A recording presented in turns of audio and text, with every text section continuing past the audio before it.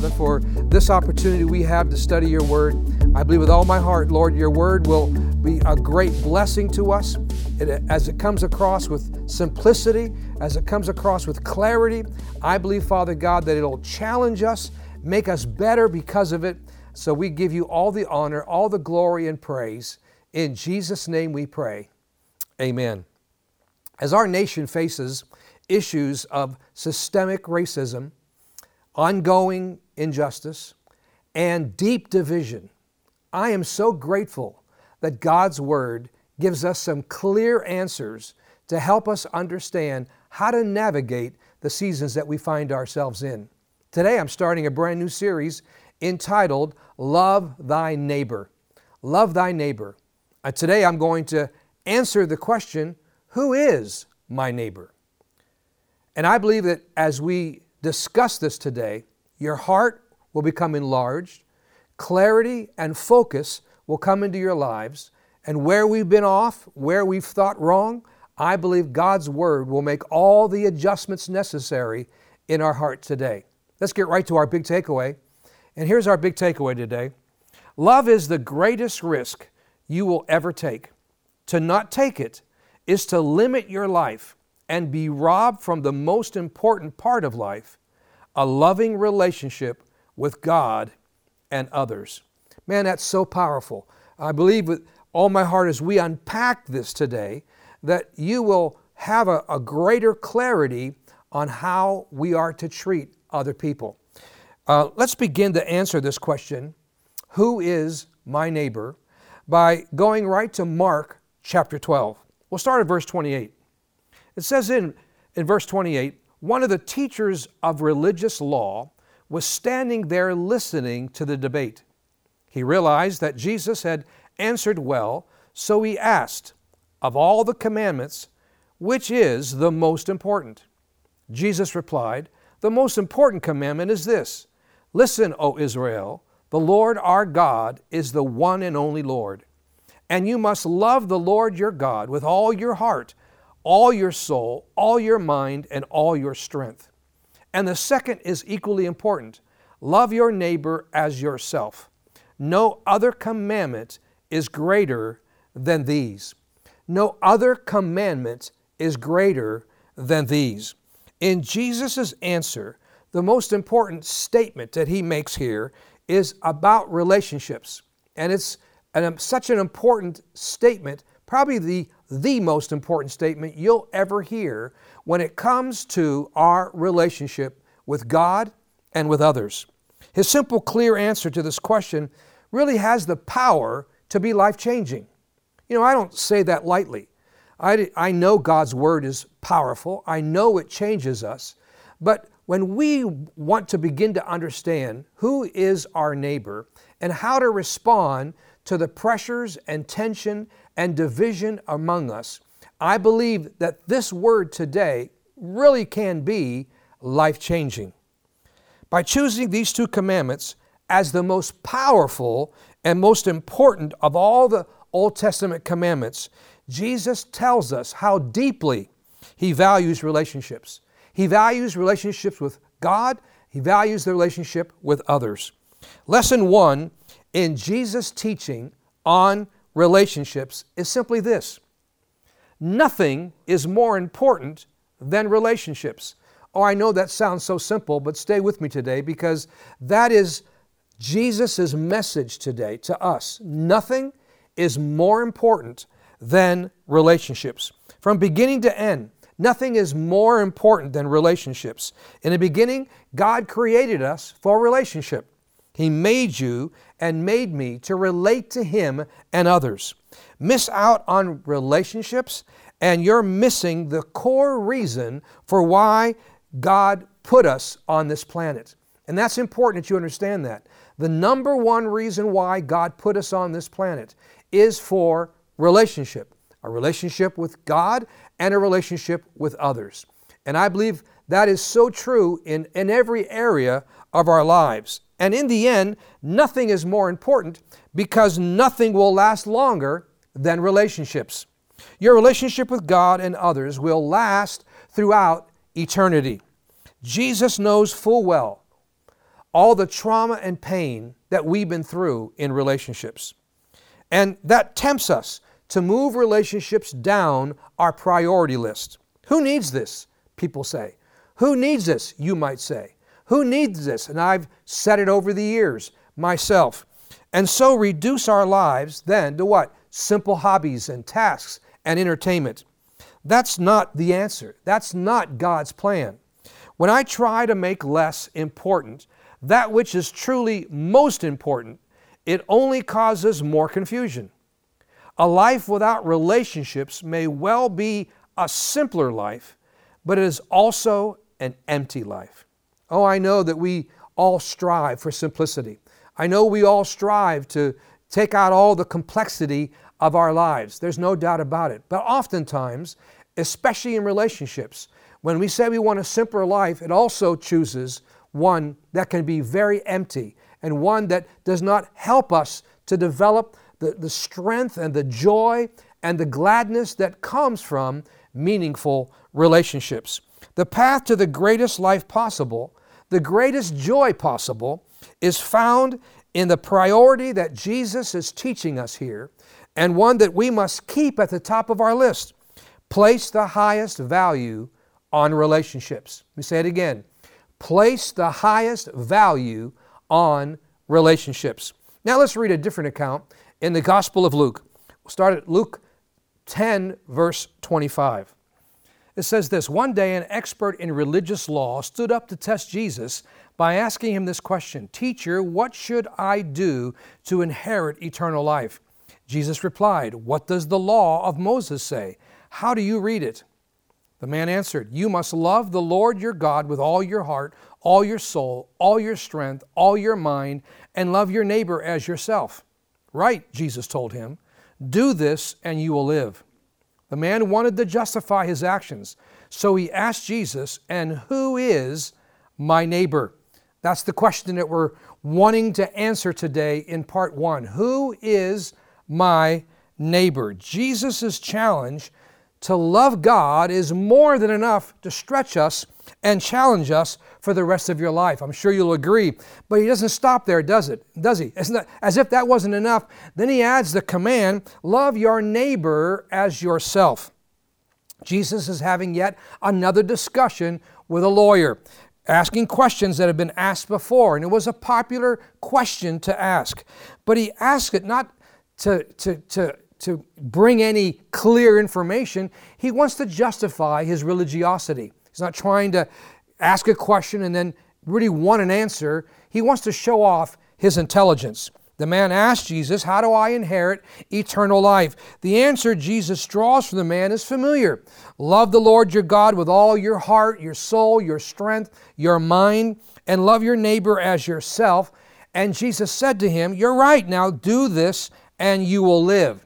Now, the lawyer is not looking quite as impressive. He wants to impress Jesus. He wants to impress the crowd. He wants to impress those that are around him. And now he's not looking quite so sharp. And so he tries to justify his first question with another question. And you can almost see he's kind of flustered and red-faced, I imagine, and kind of stammering. "Well, okay then. Well, who is my neighbor?" Well, what kind of question is that, really? It's an obvious answer, who your neighbor is. And will Jesus even answer the question? Well, he does. He does, and he tells a story, and it actually is an unforgettable story. It's a story that really jars his Jewish audience. It's a story that really should get our attention as we listen very carefully. It's about an injured man laying on the side of the road, this journey from Jerusalem to Jericho, and he is critically injured. And the crowd kind of stirs because he talks about a priest and a temple assistant that come by, see the man, but pass him by. They're too important, too busy, too holy to touch the stranger beside the road. And then Jesus brings in another character. Here's where it changes. A Samaritan. A Samaritan who was walking down the road. Now, to the Jewish crowd to whom Jesus was speaking, they don't like Samaritans, and Samaritans don't like the Jews. Historical disputes had turned into cultural divide and personal distrust. And for this Jewish crowd, the Samaritan would be the enemy in most of their stories and would be the brunt of most of their jokes. Jesus describes the Samaritan's actions. He stops. He takes time to bandage the injured man's wounds. He puts this total stranger on his donkey, takes him to an inn, and actually spends money for his continual care. As Jesus finishes, the unveiling of this unexpected hero in this story had to hush the crowd. It's silence in that moment. Jesus looks at the lawyer whose question had prompted the story of the Good Samaritan. And the Lord doesn't judge him. The Lord doesn't get harsh with him. I imagine the Lord gently asks the man, which of these three is a neighbor? And now the lawyer is no longer justifying himself. He's no longer full of himself. And he has forgotten now that he wants to impress the crowd. And with a little bit more humility, he says, the one who helped him. Jesus tells this story to not only captivate his audience there in the Bible, but to captivate our attention, to captivate our thoughts, to bring our thoughts to a bigger place than just all that we're hearing around us and the news and the anger and the injustice and everything that's going on and the deep divide that's going on. He gets our attention. In the midst of this, it's a word for us. It's a word in due season. It's a word that gets our attention also. And if Jesus, if his teaching here does not change the way we think about what's going on around us, I question, will anything change us the way we think? Among the many truths taught in this powerful parable, let's focus on two clear values that have to do with loving others. This parable is about two things. Number one, it shows us the value of loving everyone and speaks to the value of loving someone. Now please get this. Shows us the value of loving everyone and speaks to the value of loving someone. So the story is so true and so important. Everyone means that no one is outside the bonds of God's love. And someone means I can only practice love towards people I am right in front of. Here's what love does. Love that speaks in grand terms about loving everyone, yet does nothing to meet in practical ways the need of the person who stands in front of it, it's not true love. Love that meets the needs of people who are close to it and yet looks on those outside its circle with prejudice is not true love either. The story about the Good Samaritan teaches us that I cannot limit the extent of my love. I can't put boundaries around it. I can't say yes to this group and no to that group. I can't say yes to this action and no to that action. Anytime I limit the word neighbor to some group smaller than everyone, I've missed the meaning of Jesus' words. And let's be honest, it's easy to limit our love, right? We've been hurt.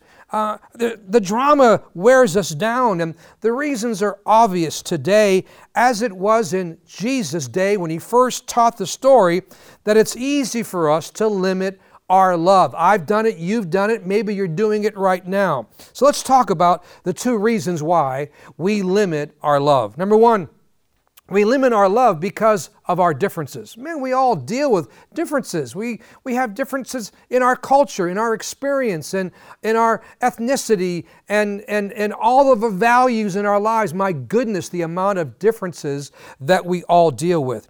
Jesus shocked those who listened to this parable when he made the Samaritan the hero of the story. You got to get this.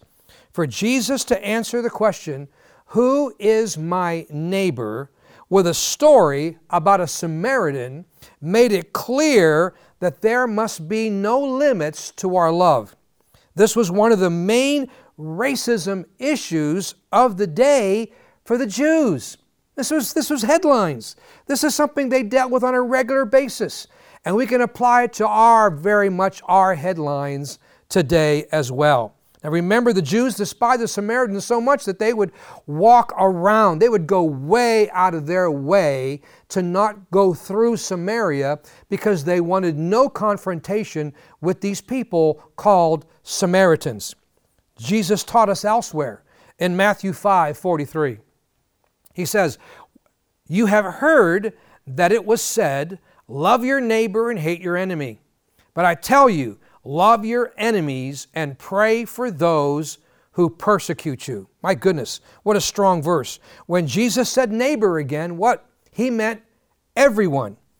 Whichever person or group would be Samaritan to you, Jesus meant them.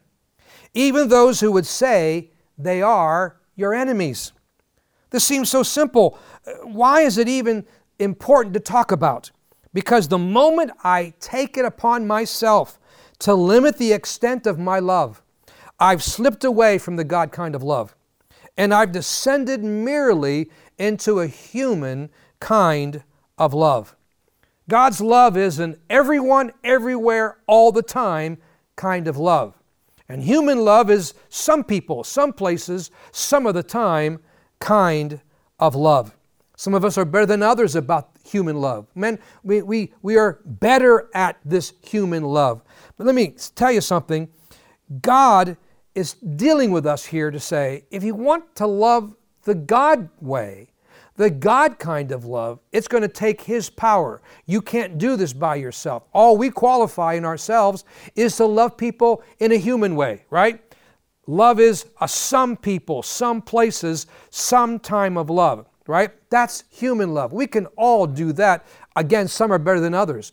But if we're going to do it the God way, if we're going to do it everyone, everywhere, all the time kind of love, that will require the power of God. That will require, and so He challenges us to love in a way that can only be accomplished through a daily dependence on His power. That's so good. Besides limiting our love by our differences, there's a second reason why we limit our love. Number two, we limit our love because of our fears. Because of our fears. When Jesus' listeners heard Him tell the story of the Good Samaritan, they would have immediately picked up on what we easily miss. It was a great risk for the Samaritan to care for a stranger lying beside the road. This road from Jerusalem to Jericho was known as a very dangerous road. You wouldn't want to go this road, down this road, unless you had to. There was always these opportunities for being robbed. Many people, many times they would pretend to be a wounded person on the side of the road while robbers waited over the hill. And if you would stop and take the time to mend the wounds, you would be robbed and sometimes even killed. So it was a great risk for this Samaritan to do what he did. The risk involved these two men that passed on the other side. In identifying them as religious men, Jesus was pointing out another fear. If a religious man touched a man covered in blood, he would become ceremonial unclean. It's always a risk to love. Listen very carefully. Whether it's the first century or the 21st century, it's always a risk to love. Right?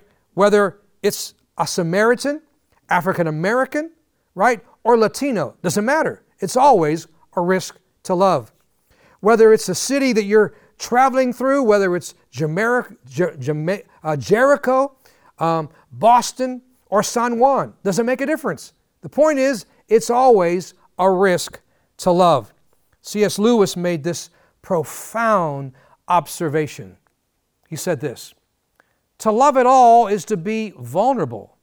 Love anything, and your heart will certainly be wrung and possibly be broken.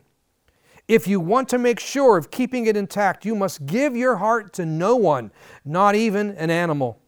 Wrap it up carefully, round with hobbies and little luxuries, and avoid all entanglements.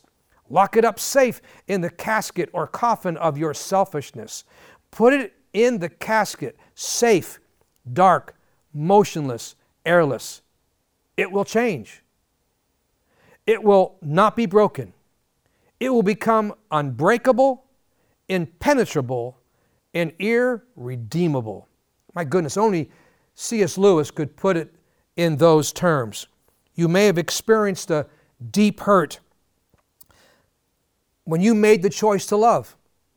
Man, it's only natural to tell yourself, I'm never going to go down that road again. I'm never going to put myself in that position to have that kind of pain again. Of course you feel that way. Who wants to be wounded again and again? Lewis's statement reminds us that there's an even deeper hurt to be found in not loving than in taking the risk to love. If you choose not to love, not only will you be hurt, but the people you could have loved will be hurt in ways you may never know. Man, that's so profound. Take the risk to love. Take the risk and begin to set aside whatever prejudice has been in a way that has kept you from perhaps an entire group of people or an entire nationality of people outside the bounds of your love. Take the risk and begin to love someone whom you've stopped loving or you've refused to love. God knows that when we refuse to love, bitterness and feelings of emptiness inevitably grow in our hearts. No hurt or misunderstanding or sin has been brought on that you could be worth any greater hurt than refusing to love. Love indeed is the greatest risk that you'll ever take. There are people who will rather skydive off Yosemite Valley's El Capitan versus taking the risk to love. There are businessmen that would jump at the opportunity for the $1 billion deal, but yet they are terrified to love. Yes, it's a risk to love, but it's the one risk worth taking more than any other. And that's the point that Jesus is trying to get across here. That's the point. It's a risk, but there's no greater risk. There's no greater benefit that comes by taking that risk to truly love like the Samaritan man loved. Keep this in mind that the one relationship you can truly count on is your relationship to Jesus Christ. Listen and lean on this relationship with Him as you take the risk to love others. Others may disappoint you, but listen, Jesus will never disappoint you. Now think about this. In closing, who are our neighbors? Who are our neighbors? Well, they're black and brown and white and all the beautiful shades in between. Who are our neighbors? Some of them are angry and hurt and frustrated. Who are our neighbors? Well, they're the ones who don't need to feel our judgment. They need to feel our empathy.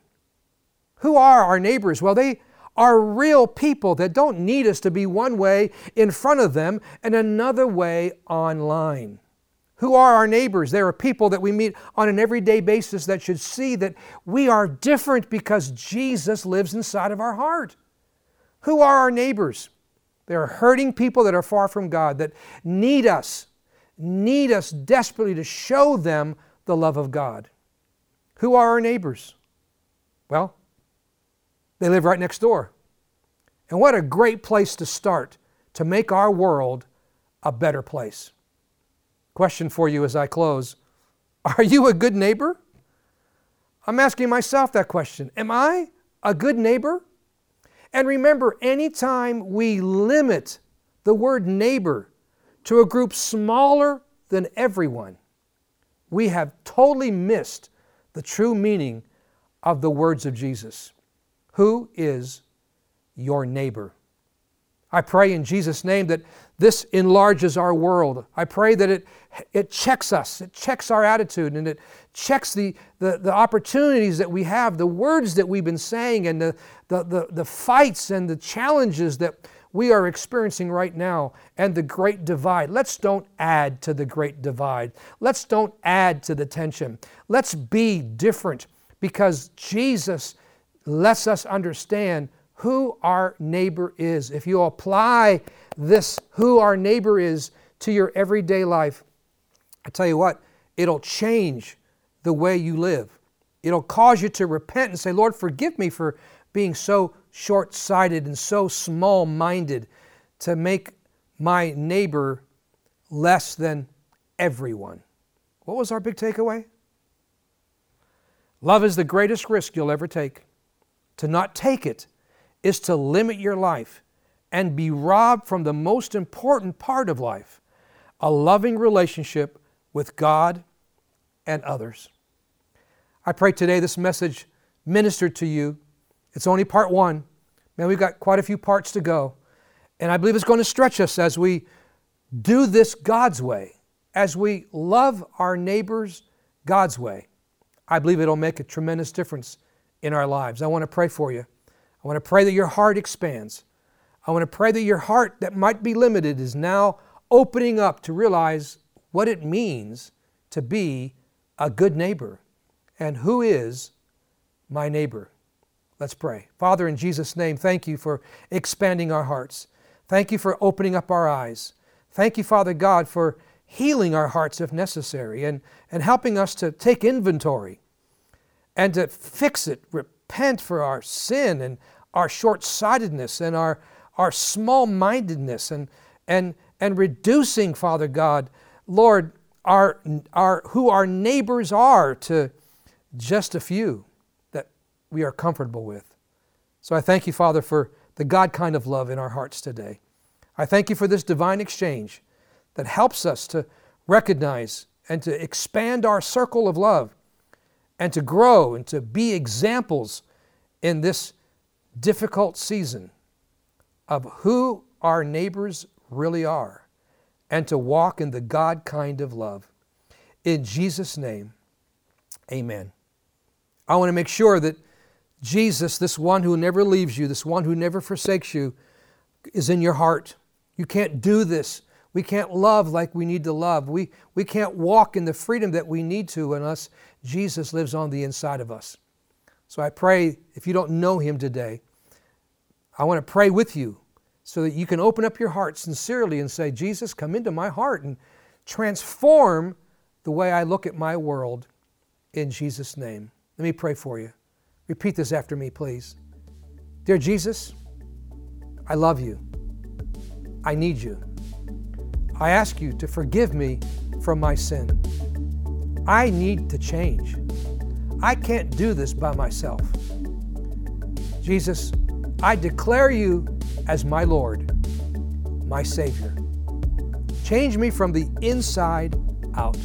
Change my heart. I receive salvation, forgiveness, and eternal life. Thank you for changing me today. In Jesus' name, amen. Well, thank you for joining me today. God bless you. Continue the chat. Stay connected. Sure do love you. God bless you.